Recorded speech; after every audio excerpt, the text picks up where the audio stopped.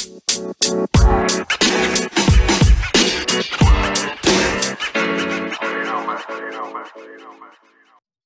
going on, everyone? I'm Chase, and welcome to another basic movie review channel. So let's talk about one. And the movie I want to talk about is Luck. Now, this one hits Apple TV Plus this Friday, August 5th, if you choose to watch this film, regardless of what I'm about to say.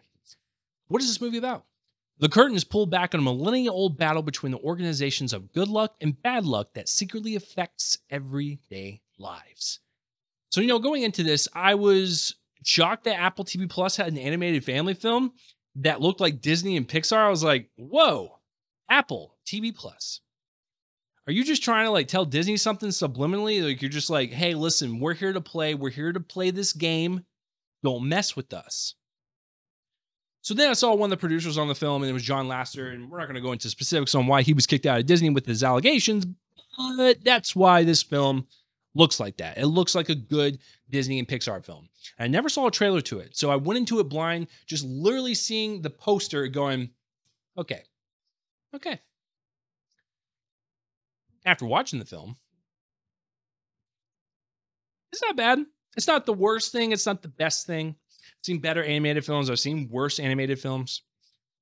But there are things to appreciate about it that I think even if you are an adult and you have to play this film in front of your kid, you could watch something way worse than this. So, you don't have to buckle up and brace for impact. I think you'll find this film quite enjoyable, and I think your kids will too. So the one thing I really appreciated about this film was its whimsy and its charm and its fantastical kind of building of its world and making you really feel like you were on this epic adventure in a different part of another dimension that seems like it is fully removed from Earth. It's a really just fantastic looking place. It really provides a lot of tone and personality to it. I like how they animated good luck versus bad luck. There's just a lot of creativity behind the development of these worlds and just the overall animation, and you really just feel like you're watching a really just nice animated film from that standpoint. Everything is handled with such class, and the characters and the environment and even the hair, it's super textured and detailed, and I thought a lot of great work went into this from an animation standpoint. So that is my biggest praise about it. In terms of story, I thought it was engaging enough. I mean, for an hour and 45 minutes, that's actually longer than most animated films. Most of them clock in at 90 minutes or less.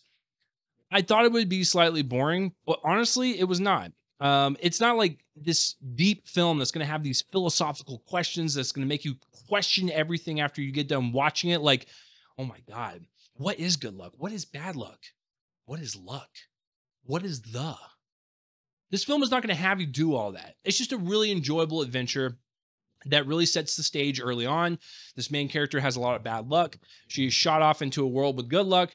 She is trying to get back home, and then she has to have this giant battle of this place because something happens in it where good luck and bad luck are both gone. So it's just kind of like this empty, dark void, which is very a great representation of my soul. But anyways, she's trying to gather everyone together, good luck and bad luck, and save this kingdom, and just kind of come together as one. So a very inspirational story, very, hurrah, I'm going to root for the main characters, and you want them to win and kind of come out on top. And so I think from a story standpoint, it's good enough to keep your engagement levels there. As far as the voice performances go, I thought everyone added enough personality and flair to their characters. Simon Pegg was probably my favorite as a cat. So there you go, a cat named Bob. Jane Fonda and Whoopi Goldberg are also fine, but the main character, Ava Nobelzada, I hope I pronounced that correctly, she was wonderful, very just charming and likable, and just a voice that brought so much just life into that animated skeleton that she is voicing, and you really felt like you're watching this character perform. And just I never once felt like I was watching an animated film. I felt like everyone added enough to it where I felt like, hey, what I'm watching is real. This isn't sci-fi or fantasy or anything or animation. This is real life because everyone put their heart and soul into it. So yeah, I have nothing else more to add. It's it's not really great. It's not really bad, but for being an hour and 45 minutes and not looking particularly like the best film, I was actually kind of surprised. I was entertained, and I think your kids will be too. And I think you could watch something way worse, parents. Minions: The Rise of Gru. So, I mean, listen, if there's options out there on streaming services and you pick this one, not a bad choice. So, what do you guys think of Luck? Please comment down below what you thought of the film.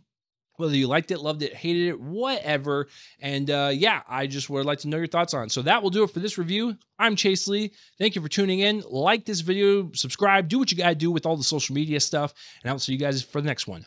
Bye-bye.